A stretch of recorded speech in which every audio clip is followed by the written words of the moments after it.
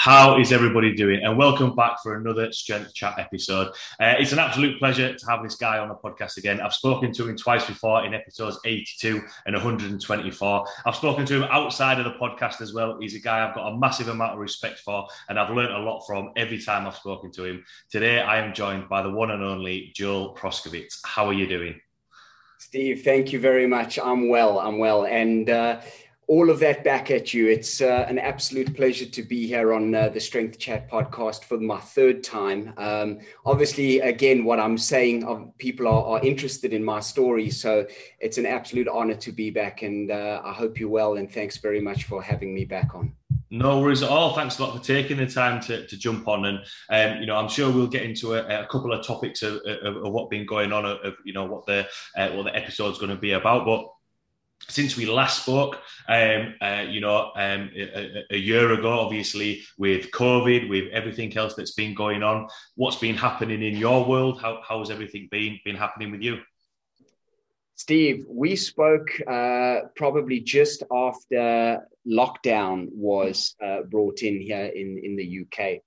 And everything was, the world had changed.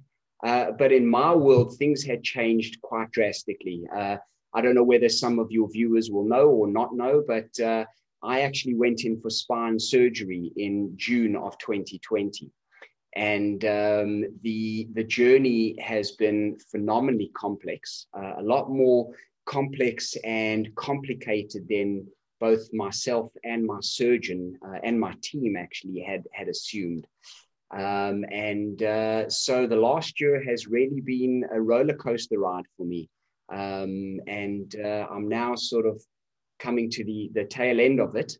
And I'm hoping that my story will empower many people out there that are currently dealing with back pain. Because in every element of adversity, Steve, you need to find the silver lining. Because as warriors, I'm hoping I can term myself that. That's what we do. And so it has been quite a journey that I think as a clinician, funny enough, dealing in low back pain, you never really get to understand the intricacies of a patient's journey or pain presentation until you become the patient. Yeah.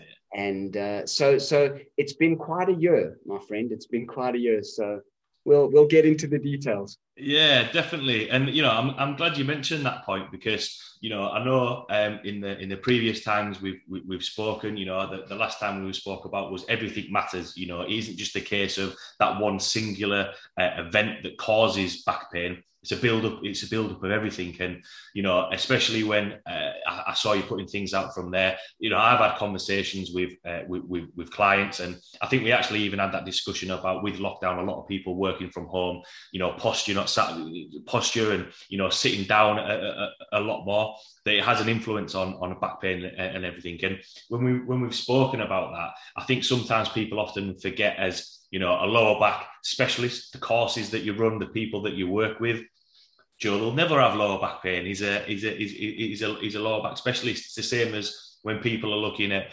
coaches or PTs. Oh, their food must be awesome all the time. Whereas actually, it's some of those things where things will happen, and then going on the flip side of it, you can learn a lot more from there. So probably the first question, because I remember having a phone call conversation with you when she'd had your surgery, and we ended up releasing the podcast.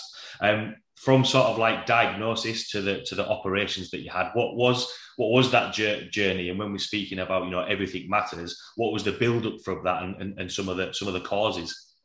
Sure, Steve. I'll contextualize everything, but what you just said is very important. People look at me and think, oh, well, I could never have low back pain. But every single human is fallible and vulnerable. We are skin, bone, muscle, and fascia, and things break. It's really how we look at things and how we overcome things that define us as human beings.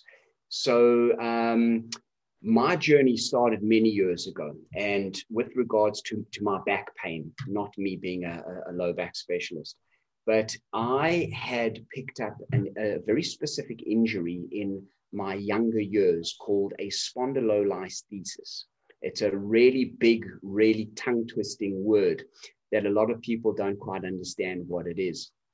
And a spondylolisthesis, quite simply, is a very distinct fracture of particular bones in the spine, and it causes one of the vertebrae to actually flip forward over another one. I'll use my model to actually illustrate the point. But if this is a model of a sacrum and the two lowest lumbar vertebrae, which is L4 and L5. Now, I had a fracture of these bones right over here called the pars interarticularis. So I had a fracture there and a fracture right over there, and it causes the L5 vertebra, which is this vertebra here, to actually slip forward over the sacrum. Now, many people can go undiagnosed with a spondylolisthesis and live a very, very functional, non-painful life. Unfortunately, in my case, I had fractured the pars in a very particular way. And over time, I knew eventually that I was going to require a surgical procedure because I had what they called, or what they term in the medical fraternity, an unstable spondylolisthesis. So when I would flex forward in my spine, or if I would extend back, there would actually be a translation of L5 on S1. And that translation was roughly about between 5 to 7 millimeters. And anything over about 3 millimeters is graded as an unstable spine or an unstable segment. Now, I had lived quite happily with the spondylolisthesis for about 20 years. And in actual fact, that's what got me working with Professor Stu McGill. Is I sought out his expertise very, very early on in my diagnosis. And my interaction with him really put me in a very, very good position to understand the spine, understand, certain mechanisms to avoid, so that the spondylolisthesis didn't become a very provocative aspect in my back pain. Unfortunately, and I clearly remember the day, Steve, it was my end of year staff party at Performance RX in 2019. And we were all out for dinner and we were having a good time. We were at a Mexican restaurant in London, and just out of the blue, it hit me like a lightning bolt. I got this bilateral radicular pain down my legs. I was just sitting there and having a drink, and I felt sciatic pain run from my back, through my glutes, through my hamstrings, right down into my heels. And I've never experienced bilateral sciatic pain before. And I realized at that moment that things had started to deteriorate. And the early start of 2020, I was starting to get that sensation on a more regular basis. And I just knew at that stage that the time had come for me to start considering surgical interventions, because my toolbox was decreasing rapidly in the gym. So I couldn't even do my core stability stuff anymore without flare-ups. So, and really, I understand the modifications and the ability to strip the exercises back. And even with all my knowledge and the ability to strip things, I still wasn't really making progress. And it was in around about May that I made the decision to have a team call between myself, Stu McGill, and my surgeon. And we started to discuss the different options. And then I continued that discussion with my surgeon. And we went through a multitude of different surgical options, the pros, the cons, what can happen. And this surgery, it was supposed to be a 2-phase surgery, Steve. The surgery began on the 15th of June in 2020, with the second surgery occurring a week later on the 22nd of June. And unfortunately, there were a multitude of complications. And to no fault of my surgeon, in actual fact, I've praised him publicly on multiple occasions, because if I never had him and I had someone who had been, let's say, a little bit more dismissive, I would have landed up in a far worse position. Right. And anyway, so it's now culminated in me having my 7th and hopefully my final surgery, which took place exactly 3 weeks ago. So that's where I am.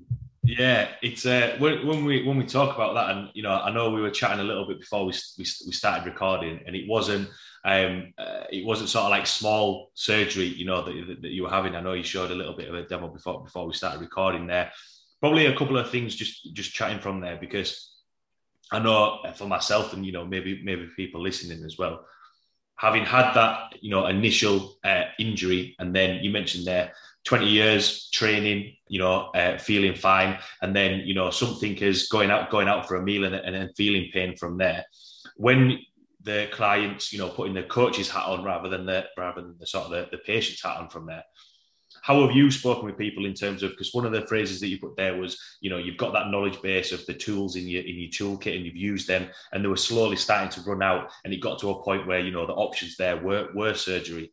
Is that how you've dealt with clients as well? And, if people have lower back pain, that, first and foremost, we want to be using those tools that we've got. And, there is a strong chance that we can, last a long time without having that option of going for surgery straight away. Because sometimes it is a case of, sometimes think, oh, I need to go and get this fixed straight away. Whereas actually for 20 years training and everything that you've done, you've been able to do.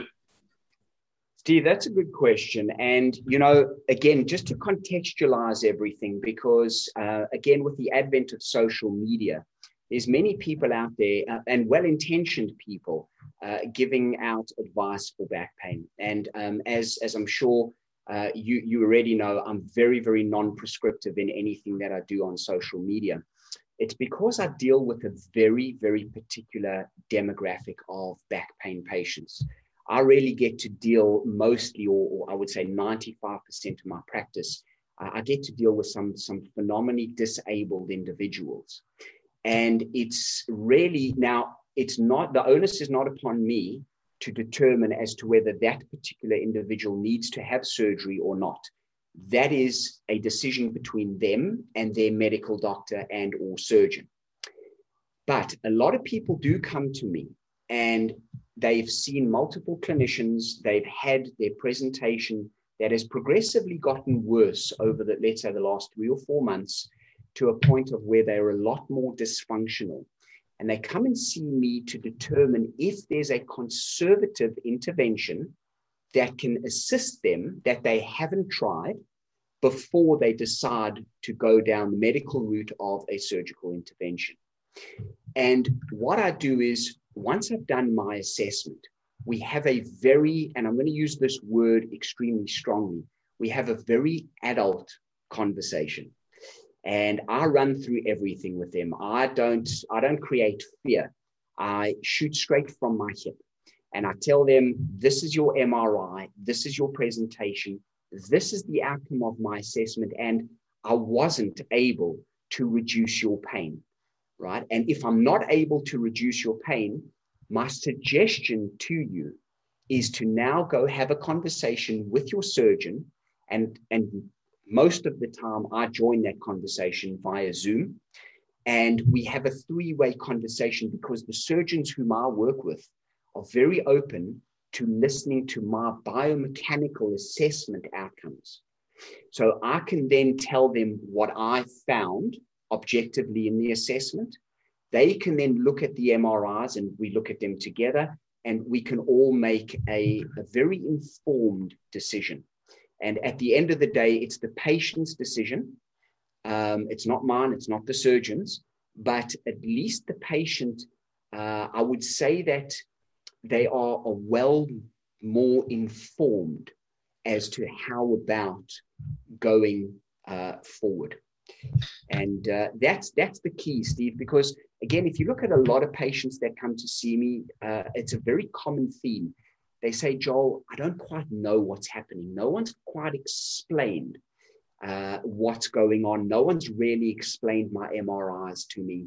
And again, I'm always going to refer back to social media because it's such a powerful platform these days. You've got a lot of people that have extremely strong opinions about MRIs, and you shouldn't order MRIs or show MRIs. Now, that doesn't apply to me. It doesn't apply to my clientele, because my clientele come to me with their MRIs and they actually want to have a proper explanation. And I can only assume that the people who are very strong against or publicly against not explaining MRIs to their patients either don't have the skills to properly explain their MRIs, or they don't have the ability to assess the client and then correlate the outcomes of their assessment to the findings of the MRI. But I'm going to go back to my hashtag. For me, everything matters. And it's very, very rare, Steve, if ever, I've had a patient turn around to me and say they don't want me to explain the MRIs to them because it's too fearful for them. They generally will explain the situation. And once they have that information, they turn around and say they now feel a lot of relief, because now they know how to make a proper informed decision as to whether to have surgery or whether to stay on the conservative route. Yeah, definitely. And I think, you mentioned that a couple of times there of, making sure that they've got the right information so they can make an informed decision. And, we've spoken a couple of times about sometimes you can see a snippet of information on social media and, I'll just do this. And then that way, we can just keep on top of those, and that's going to reduce my back pain. And, part of the reason why, setting up this podcast is to learn from more experienced coaches and specialists in their field, so that, when they are going and they get provided medical information, which is then coming over into the practitioner side of the world, that we can blend those things together and give them a little bit more information. Because I know, when you're in that medical environment, it can be quite confusing and not knowing what's going on. So having that information and being explained, and sometimes, especially with, I can imagine clients who have worked with you for quite a long time, have that relationship with you, and then they get this MRI scan with maybe a doctor that they haven't worked as much with.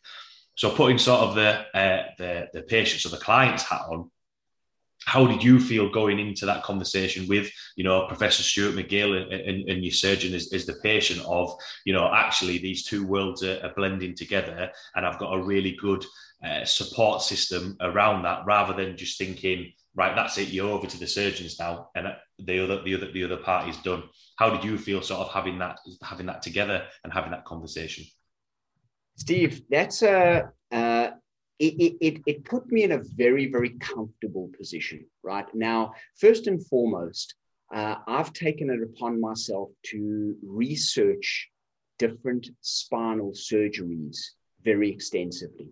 I think I've said this before in my podcast. It's very rare that I haven't seen a spinal procedure. I've seen everything from fusions to laminectomies to discectomies to endoscopic discectomies. I understand the difference between a neurosurgeon versus an orthopedic surgeon. I think I've seen everything bar the removal of spinal tumors. I've never been privy to that, and because those are quite sensitive cases, specifically with patients, right? And I would have to greatly respect the patient and the surgeon. However, for me, I became a student of the surgery game when I realized that I needed to go for surgery. Because prior to me going for surgery, I knew about, surgical procedures very well, but I now went so deep into understanding the differences between the materials that they would use in a cage versus the biologic materials that they would use for bone grafts, the pros, the cons. What happens if the surgeon goes in via your stomach, right, or the anterior aspect to do the fusion versus what happens if they go through the back of your spine? What are the pros? What are the cons? So for me, from the time that I had decided to go for surgery to when I actually went for surgery, it was roughly about 5 or 6 weeks. That was the period, Steve. And I recall we had a good summer at that stage in the UK last year. And I recall every single day during COVID, I sat outside in my garden and I must have spent anywhere between 2 to 3 hours every single day for about 5 weeks, reading every single paper and watching every video I could get my hands on with regards to the difference between spinal fusion surgeries. So when it came to time of where I sat down with my surgeon and Stu McGill and we discussed all the different surgeries, I was very, very well healed with regards to my knowledge in the different surgical pros and cons. So my questions to both Stu from a biomechanical perspective and to my surgeon from a surgical perspective allowed me the comfort and the confidence to know that I was in very, very good hands because my surgeon couldn't pull the wool over my eyes. Yeah. So, and so now I'm now being sought out by patients who are going for surgery, who now come and ask me to sit in a conversation with them and their surgeon, where I can now ask certain questions. And then the surgeon understands that, again, they can't really pull the wool over my eyes, so to speak. And at no stage, Steve, am I turning around and saying that my knowledge is superior to a surgeon. There's no ways. Okay, trust me, you don't want me to do surgery on your back. But it's more a question of giving the client or the patient the confidence for me to turn around and say, you know, that surgeon just really, really answered those questions very well. And, you know, I think you would do very well under their care, or consider a second opinion or whatever it is, you know. But again, the surgeons whom I work with, Steve, they're very, very knowledgeable. They're very open to a whole host of questions, being challenged. They really are supreme surgical masters. And I'm very, very grateful to really be in their inner circle, so to speak. Yeah, you mentioned there about the from the client's point of view having confidence, and you said about it going into that session, going into that meeting, feeling comfortable that, you know, if you did have any questions, that they would be able to give you know, good enough answers, and if you challenged them, you know, you felt comfortable with those answers. Because whenever there's a pain or an injury or anything that goes on, I know, you know, that I think the biggest thing is just the fear of, well, is this going to get sorted? You know, am I going to go, and is everything going to go well? And having that confidence and having those fears put to bed a little bit, because I know sometimes, you know, especially when you're looking at studies or videos and everything, you can kind of think of it as, wow, right, this is pretty major stuff. So being able to have that conversation and feel comfortable about it, I think has a big impact. And that kind of goes on to the sort of the next question that I wanted to ask is, when we talk about confidence and fear of injury, and, you know, that nervousness of going into surgery, how did your mindset change throughout the process? You know, from, you know, having that 20 years of you know, being able to train and, you know, having relatively, you know, no issues, to then having that mindset of, right, okay, something needs to happen now because my toolkit is wearing thin. And then the mindset surrounding having, you know, being thrown a little bit of a curveball with some complications from the first surgery, and then the surgeries that you've had now. Steve, that evening in 2019, when I experienced the bilateral sciatic pain, my thought process changed there and then. And my thought process went from being a back pain specialist, and I thought to myself, I'm now a back pain patient. So straight away, I took on board the fact that I now may be walking down the path to an eventual surgery. So with that, what I did is I took myself in hand, and I thought, I'm going to become as upskilled as much as I can in understanding what the journey is now as a potential surgical back pain patient. So straight away, my mindset changed. And Steve, it's everyone's mindset is different. That's why there's the biopsychosocial aspect of back pain, right? And why sometimes, or all the time, in actual fact, you need to understand the human being that you are dealing with and adapt to their character and personality. So with me, I'm pretty much a put your head down type of guy and just get on with it, right? And so I started, it felt as though I was going into war. That's how I approached my pending surgery at the beginning of 2020. I felt like every morning I was putting on my camos and sort of, it's sort of disguising my face and getting ready for war. And I recall the very first surgery, which was on the 15th of June, 2020, when I went in. And that was a surgery where they enter to get your spine through your stomach. So basically, it was a vascular surgeon first who did the first part of the surgery. So they cut your stomach or they cut your abdominal wall, and then they move the sac that's got all your organs. And the peritoneum, they move that across, and then they remove, orthopedic surgeon removes the disc at L5 and S1, and that's where they put the cage in, and they raise your spine up, and they shift your spine back, and they do a whole host of things.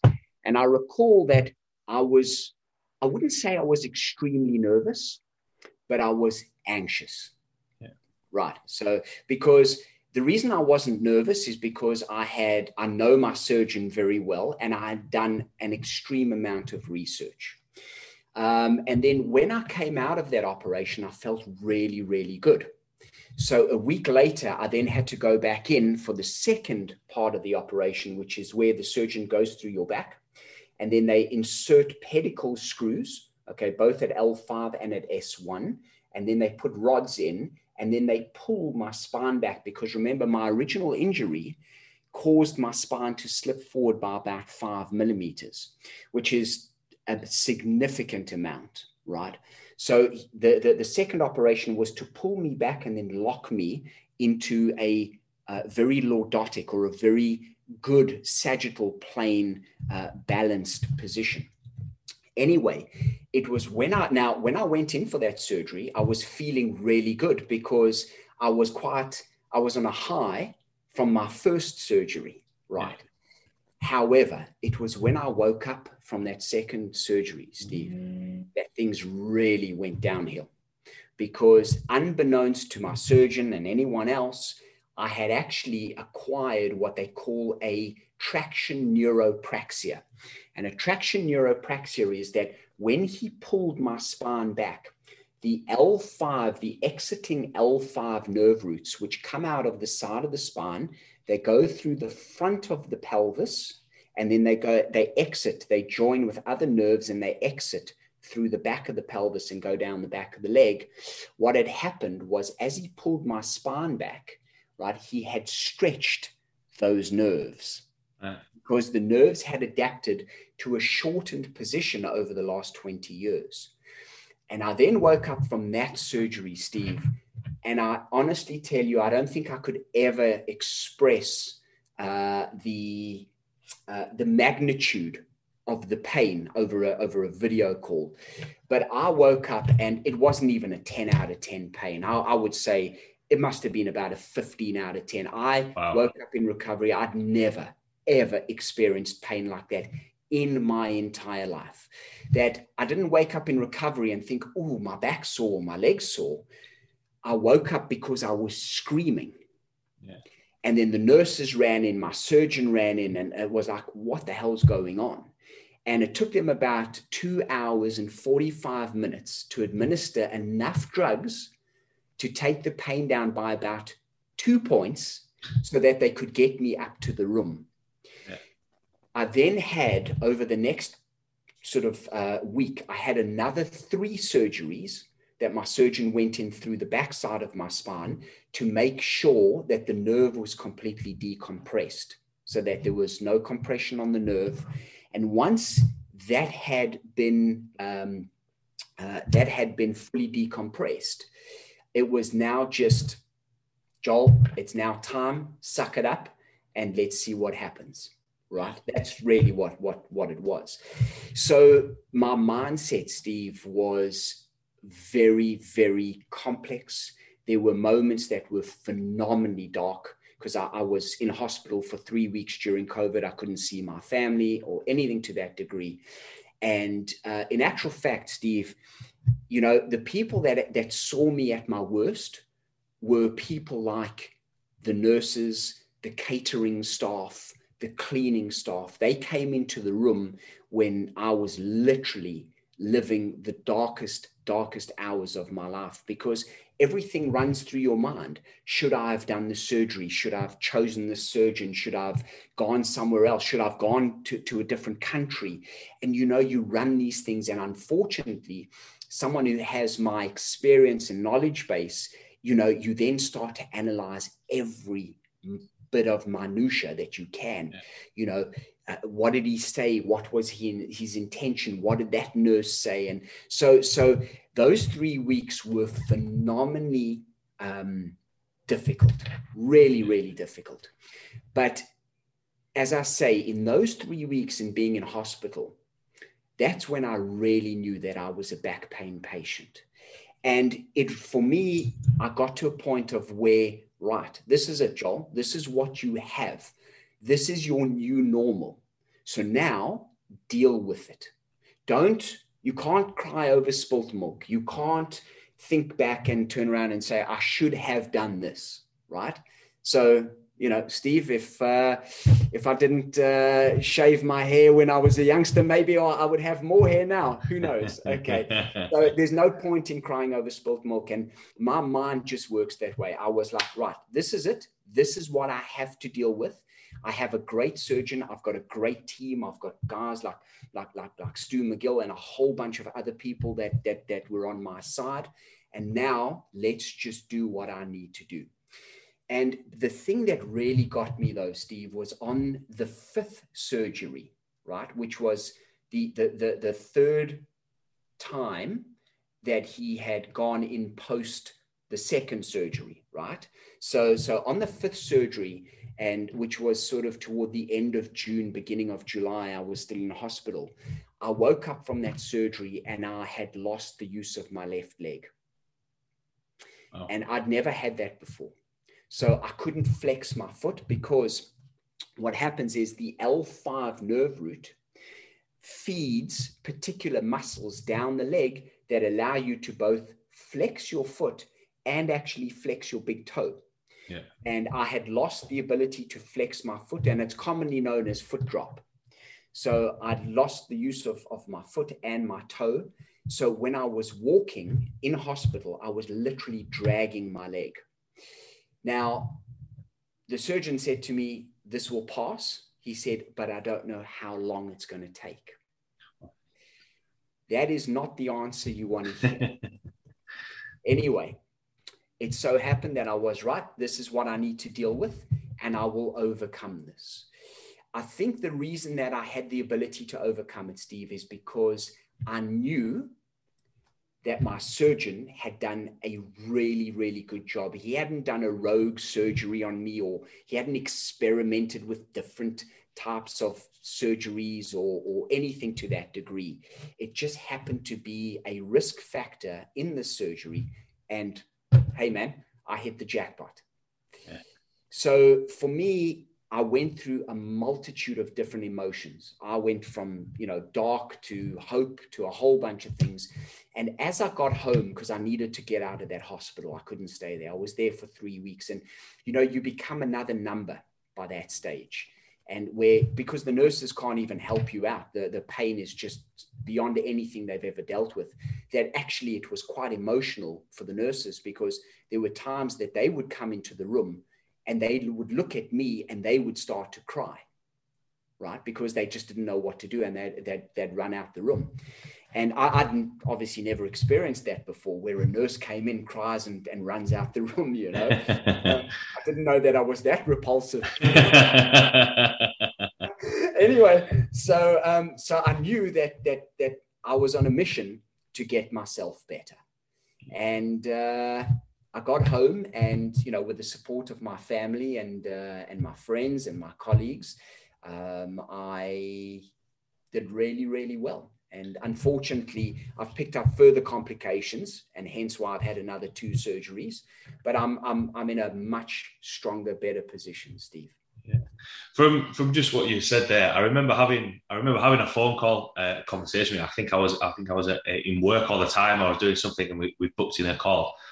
And when you mentioned about sort of like the painkillers and being in hospital, obviously, first of all, I was like, you know, are you okay, Joel? Is everything all right? And explaining that, then the amount of pain, you know, that going through, having that explanation surrounding it for somebody who is very motivated and, you know, quite a strong person. From what you've spoken about, and you mentioned there about, you know, being motivated. Look, I'm going to get on with it. This is what we're going to go. And when for people listening, or, you know, clients that you've worked with who maybe haven't had as much surgery or anything like that, everything that has happened there, even someone such as strong as yourself, there are times when you can doubt it, and it isn't a case of, you know, we said about it at the start, no one's sort of untouchable or beyond pain or anything like that. And I think it's a human instinct to overthink things. You mentioned there, with your knowledge and experience, what did that nurse say? What did that doctor say? What could I have done from there? Because, you know, it is a human emotion. You know, there are going to be times where when things are challenging. You know, but having that progress and that mentality of, look, you know, there's got to be a way out. There's always got to be, like, it isn't a case of I think we actually spoke about it before, that, you know, if you have lower back pain or an injury or pain in anything, oh well, that's just what it is now. I just have that now. This is what it is. And actually isn't, you know, that's no sort of that's nothing to have there. You know, it needs to be there needs to be a way out and progress and light at the end of the tunnel. And seeing what you've mentioned there and the progress that you've made, you know, it should be motivating. I know I feel motivated from that, you know, the process that you've gone through. And that kind of goes on to, because I remember, obviously, you know, you've tracked some of your rehab over the on social media, and one of the best things that I saw, which, you know, quite a lot of someone commented, why did you have your knee up whilst you were doing a pull up? And you got back to training. It was a case of, wow, this guy has had surgery and he's back doing pull ups. What challenges that it came to, you know, when it's like, right, okay, I've had a surgery, need to get back training, need to do something, you know, to help, you know, with that recovery side of things. But then also, what were the wins and challenges, you know, that you had, you know, with a couple of the setbacks, especially when you know, had to have that surgery again. You obviously mentioned about your foot. How did that influence your mindset, and what were the challenges and wins that you found from, you know, after the surgeries and the training that we had afterwards? The challenge for me, Steve, was for someone who's been very physically active, literally, you know, my whole life, was to go back to being able to do exercise, but stop very, very short of reaching an empty gas tank, right? In other words, I know that I could have gone back post my surgeries and I could have, you know, handled a 45-minute session. But it was having the discipline to go in there and know if I could train for 20 minutes, I would only train for 5. Yeah. Right? That was very difficult for me, because I don't need the motivation to train.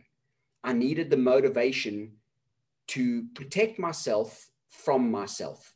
Yeah. So that was a very difficult thing. But the thing that assisted me with that thought process, okay, was the fact that I knew that you can't rush nature. All right. Now, this is not back pain, or I'm not recovering from a disc bulge.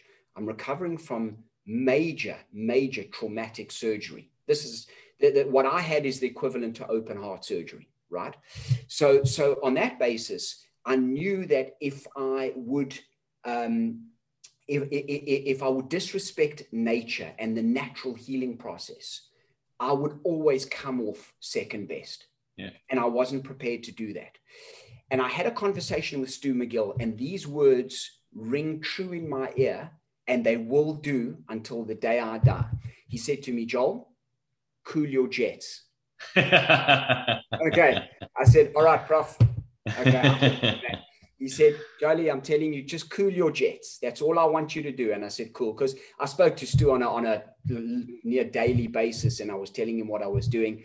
Anyway, so that was the hard part for me, Steve, right? But it was made easier by the fact that I didn't want to disrespect nature. The wins were when I was able to just incrementally add another rep, or go on the treadmill just a little bit longer, or go on the bike just a little bit longer. And you know, if you go back on my Instagram, you'll see how things progressed from month to month. It wasn't a day-to-day progression. It wasn't a week-to-week, but it was month-to-month. So I learned to have patience, Steve. This has taught me, you know, patience, especially now that by February, you know, I was squatting again. I was doing a whole host of things, albeit I wasn't putting, you know, massive load on my back. But unfortunately, then I had a downturn because of the hardware. So the hardware in my back started to cause me troubles.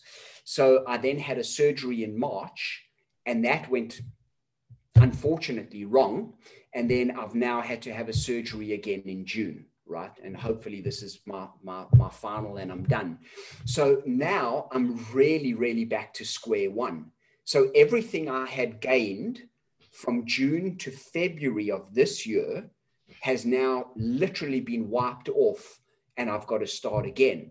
So my journey back into the gym will begin in about 3 weeks' time. And it's going to be, if I can tolerate 5 minutes, I'm going to do 2 minutes. So, and I'll chart that journey, and I'll chart that progress again, because I've had feedback from a lot of viewers saying it's been very inspirational and it's been very helpful to them. So, and I'm going to do that. I'll take it upon myself to share my journey, because my goal is to help and inspire people, and to spread the knowledge of what I've been privy to. So on that basis, I've got to have the mindset now to start over again. But it's easier for me now because I've been through it already. Yeah.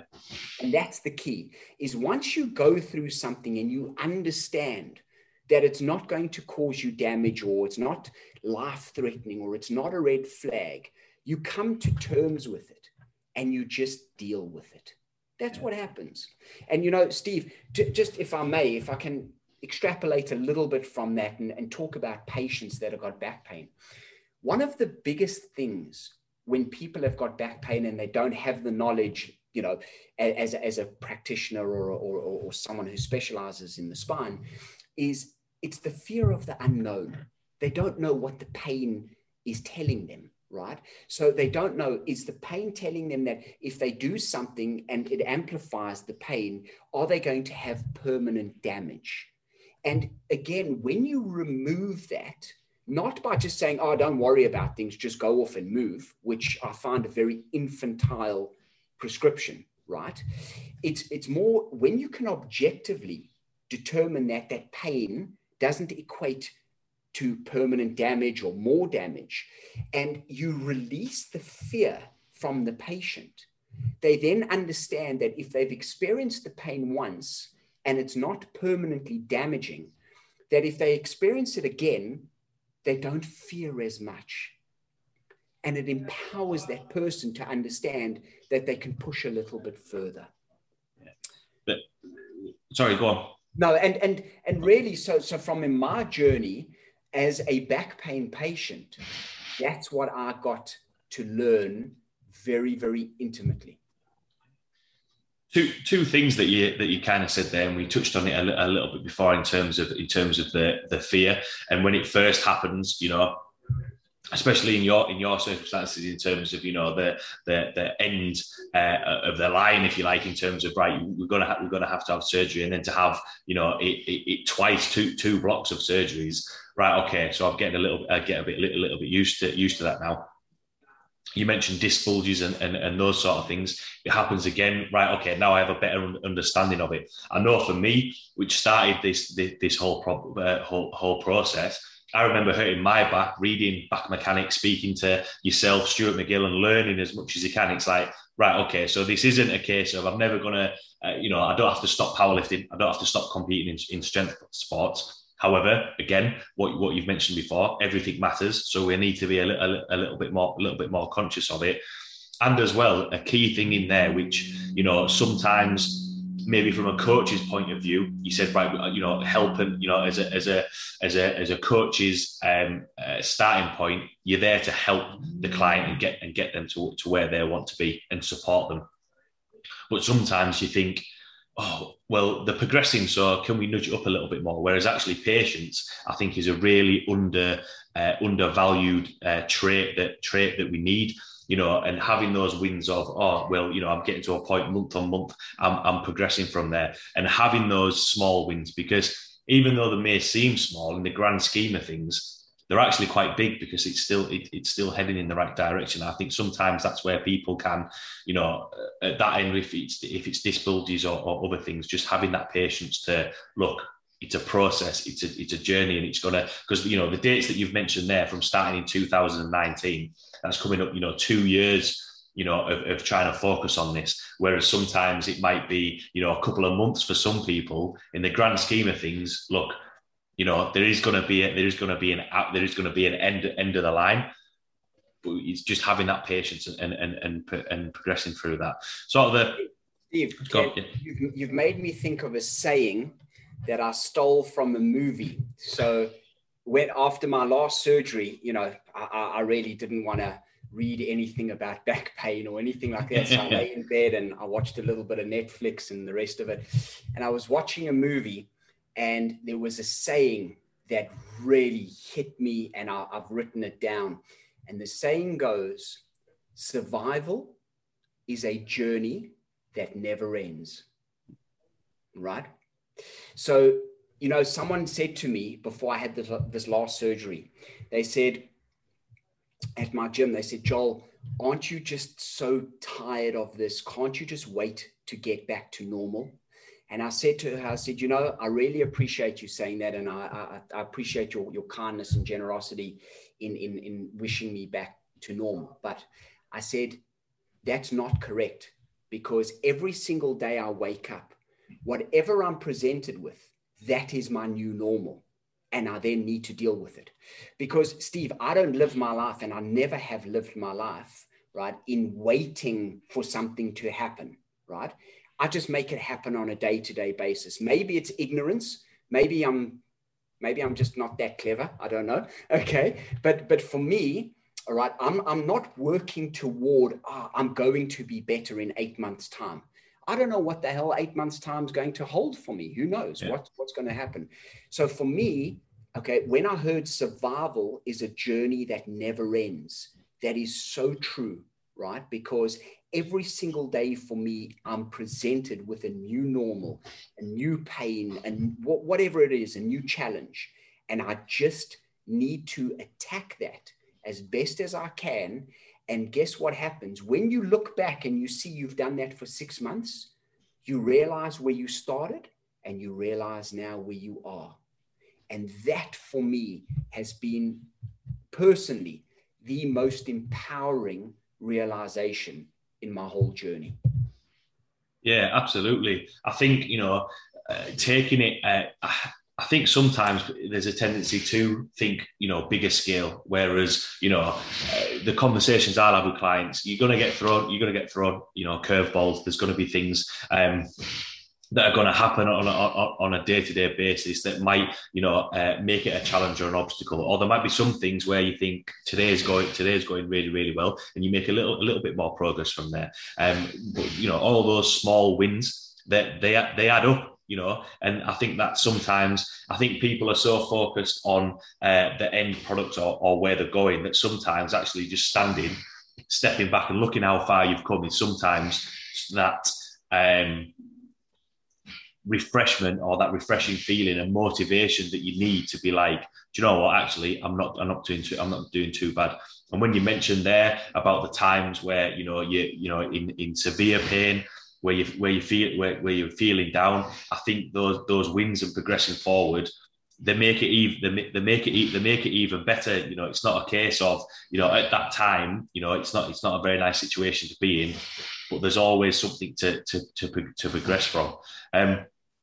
You've touched on a couple of times there, about how you've worked with clients, and now obviously knowing different procedures and speaking with surgeons and everything. Throughout this whole process, from the first surgeries that you've had, the rehab that you've done, and progressing, the curveballs that you've been thrown, how has that influenced your coaching and how you're working with clients, if it has changed at all, whether it be a case of the knowledge that you've gained from the surgeons, and how you can pass on more information to clients. But also, we've had this conversation before, and you've mentioned it in this chat today, dealing with the person that's in front of you. How has it influenced your skills of working with people who have back pain and want to get out of pain? Steve, I'd probably say that in the last year, my skills and my confidence as a low back pain practitioner has increased tenfold. And I'm putting that down to the fact that I became a patient, and I don't recommend specialists to go become patients. That's not what I'm saying. But I used it as an opportunity to upskill myself. I used it as an opportunity to understand and have the empathy required to deal with patients that are truly, truly lost and need direction. And I would honestly say to you that right now, the fact that a patient sits in front of me, and not all of them know my story, right? Because, not everyone is on Instagram or on YouTube. But when I tell them what I've been through, there's a change of atmosphere in my clinic room straight away, because we're now both on the same page. The patient, is not trying to explain something to me that I've never experienced. Steve, I can't account for other practitioners that have had back pain, right? But I would honestly tell you, and I've had this conversation multiple times with Stu, I would honestly tell you that as a back pain practitioner, I personally have experienced every presentation of pain known to man, right? So whether it's bone pain, nerve compression, nerve traction. I've felt peritoneum pain where they've pulled my stomach across. I felt neuropathy. You name it, I felt it. Okay. So what that's done is it's allowed me to fill my toolbox so that when a patient says to me, let me try and explain this pain to you, I don't think you'll understand. I sort of, let me explain. I do understand. And I don't understand it because I've read it in a textbook. I understand it because I know exactly what you're feeling. So what it does is it levels the playing ground. They don't come to me, all right, and they don't feel the stress of really trying to explain something that they don't have the medical terminology to explain to me. And I always say this, maybe one of my strengths, Steve, I don't know, but is to take the complex world of the lumbar spine and make it very simple, because that's just how my head works. Okay, I like to bullet point things. So on that basis, it's given me the empathy, it's given me the skills to truly, truly work with a back pain patient, and also be very, very frank with them. Not everyone is going to get better from just a mechanical conservative intervention. Not everyone needs surgery. And that's the whole thing is I can honestly say it from a position of strength because I've been through it. Yeah. I'm very, very grateful for what I've gone through in the last year. It's been tough. There's times I've even got videos of my daughter, my 12-year-old daughter trying to help me take 3 or 4 steps up and down my street, and there's many, many other dark times that I'm not going to disclose here on this conversation, but, and where I am now, I'm driving. I went for a 25-minute walk this morning before our podcast. And those are wins for me. And I can relate that to a patient when I say, don't worry if you have a bad day, because, so this too shall pass and there's going to be more good days ahead. So I'm very grateful for what has happened to me because I've come out of the other side phenomenally empathetic for back pain patients. I think, which is awesome to hear on that, and it kind of goes back to what we were chatting at the start about, that everything that could have happened you've experienced, and it is one of those things of, oh well, how do you come out the end of it, and it is that thing of you will learn from it. There are things on there that it isn't so much that it's we're not going to get better from there, and using it as a positive. And from the coach's side of things, when we're saying a lower back specialist has been through everything from there, I think sometimes when we're working with clients, it can be quite hard to understand. Whereas actually, everything that you've been, you can be that source of information. You can say confidently, exactly like when we were talking about going into that meeting and working with and speaking with surgeons, go into that confidently. And when clients are coming and working with you, know confidently and be comfortable in the fact that I'm in safe hands here because I know what we're doing. Sometimes that doesn't always happen. Like what you said there. Don't go out and have lower back surgery if it's not needed. But I think that's a good tool to have. And at the end of the day, we're going to build a relationship with these people, with these clients, and make sure that again, we've touched on it throughout the chat of having that fear. The information, feel anxious about these things, and sometimes it can be, turn it into a positive. I know it's a phrase that gets thrown around quite a lot, but we've got to use it from that, because if not, again, we've had conversations before of being in pain and having this. It isn't a case of right, well that's it now. That's it. It's only dark moments from there. Whereas actually, it's like, right, no, I want to progress from there, and that's where I know for me, especially from speaking to yourself, increase my knowledge base. So it's a case of, look, there are specialists out there that and if you're a coach listening to this and are unsure, there are specialists out there who you can speak to and be like, look, the goal is to help that person.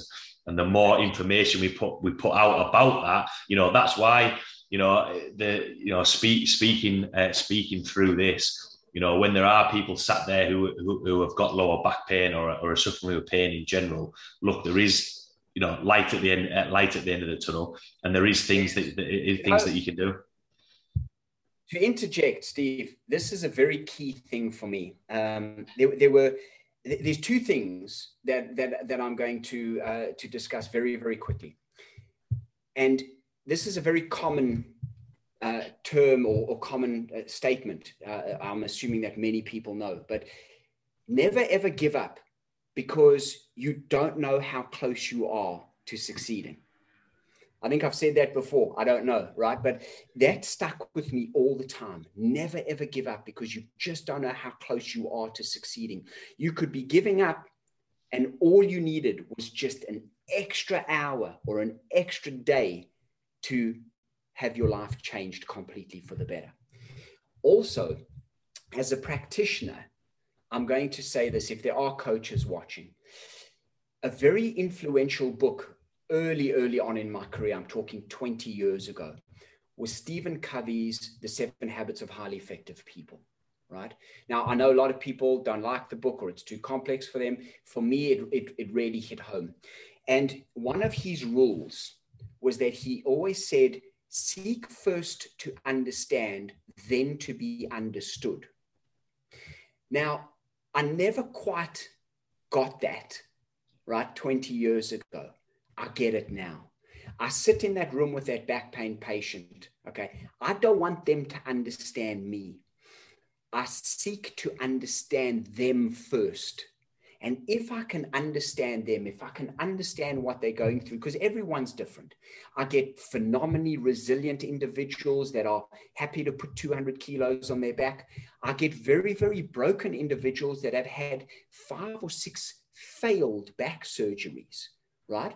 So it's got nothing to do with my experience.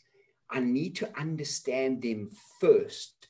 And then having my experience, I can then impart some information onto them, and we can then have a very synergistic relationship in hopefully me guiding them as how best to look after their back pain. And, you know, so those are the 2 things, man. Don't give up because you don't know how close you are to success, and seek first to understand, then to be understood. Yeah, it was kind of the next thing I was going to ask about take-home points are always vision, but you kind of preempted me there. I think that's a good way to think about it. And you know, the with anything, it can be challenging. And you know, first of all, I'm thanks a lot for sharing, you know, your story, your story there, because I think, you know, whatever.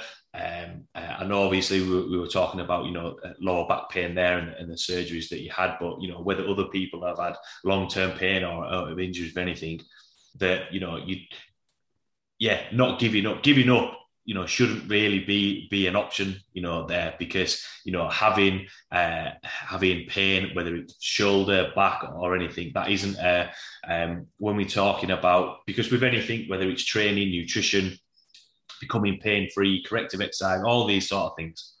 Ultimately, it comes down to having, you know, a healthy, happy lifestyle and being able to do the things that you enjoy. You know, being able to play with your daughter, being able to, you know, go out for walks and do all these things. And I think sometimes, you know, especially when we're thinking about, yes, you mentioned there you've got people who can put 200 kilos on their back. Yes, that's good. But if we can't bend down and tie our shoelaces, you know, there's no point with it. And then again, you know, it falls back to what you've mentioned before, which is one of those things that, you know, when we've spoken before, everything matters. And probably if I had £1 for every time I've mentioned that into the gym, I'd probably have to give you 50p of it, give you half of that, you know, the way I'm speaking to clients, because from a client's point of view, from a coach's point of view, I think that's really important. And there's so much information there on, you know, you mentioned it, on the mechanical exercises that we can do, and, you know, the training programs and all these sort of things. Whereas actually, you know, it's those things of, I think mindset plays a really good role in that. And, you know, I know we've touched a little bit on the training side of things, of you being able to do squats and pull-ups, but a lot of it is the mindset thing, which I think when it comes to injuries and pain is really is a really tough thing to overcome, because, you know, again, we've touched on it before, that a lot of people can have different personalities and can sometimes find it hard to, you said right at the start, you know, having that warrior mindset, that I think within everybody, it's within them. It's just unleashing that to be like, right, we're not going to give up. We are going to progress forward. And some of that is down to the information, obviously, that we have.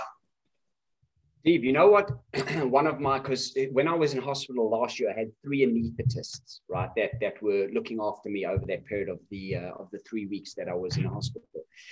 And 2 days before I was discharged, right? Which was, I was discharged on the 12th of July, 2020, right? So I went in on the 22nd of June and I came out on the 12th of July. Anyway, 2 days before I was discharged, one of my anesthetists, I was semi-walking up and down my the hospital hallway, well, dragging my leg. I wasn't really walking. And one of the most encouraging things was said to me on that Friday afternoon when I was walking up and down. He came up to me and he said, Joel, he goes, I believe your surgeon is discharging you on Sunday. And I said, yeah, he is. I said, it's been 3 weeks and it's time for me to go home and get strong again. He said, I feel now that you're being discharged, I can tell you something that I've wanted to tell you from the beginning. And I said, what's that? And he leans forward and he says to me, he said, you know, Joel, he said, I've worked with a surgeon for 20 years.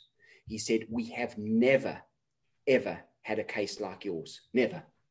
Okay, that it's been so complex and that there's been so many complications one after the next. He said, if you were anyone else, you would probably be dead by now. Oh. Those were his words to me. Do you know, Steve? They were the most encouraging words. You know why? Pretty damn hard to kill me. So what I'm saying is tongue in cheek, okay? Those words didn't disturb me at all. Those words encouraged me. It was amazing that a doctor, right, a medical practitioner who has seen multitudes of, traumatic scenarios, right, turned around to me and said, any other person would have been dead by now. That was just so encouraging. It was like, that's amazing. That means, okay, I can't give up because I'm close to success. Even though when I try to stumble back to my room, I still couldn't move my leg, right? But it gave me hope. And that's what I'm hoping this conversation can do for a lot of people out there. Don't give up. Don't give up. It's not worth it, because as human beings, we need to be resilient, all right? We need to know that with bad days, there are good days. And with good days, there are bad days. But it is incumbent upon us, right, to not give up.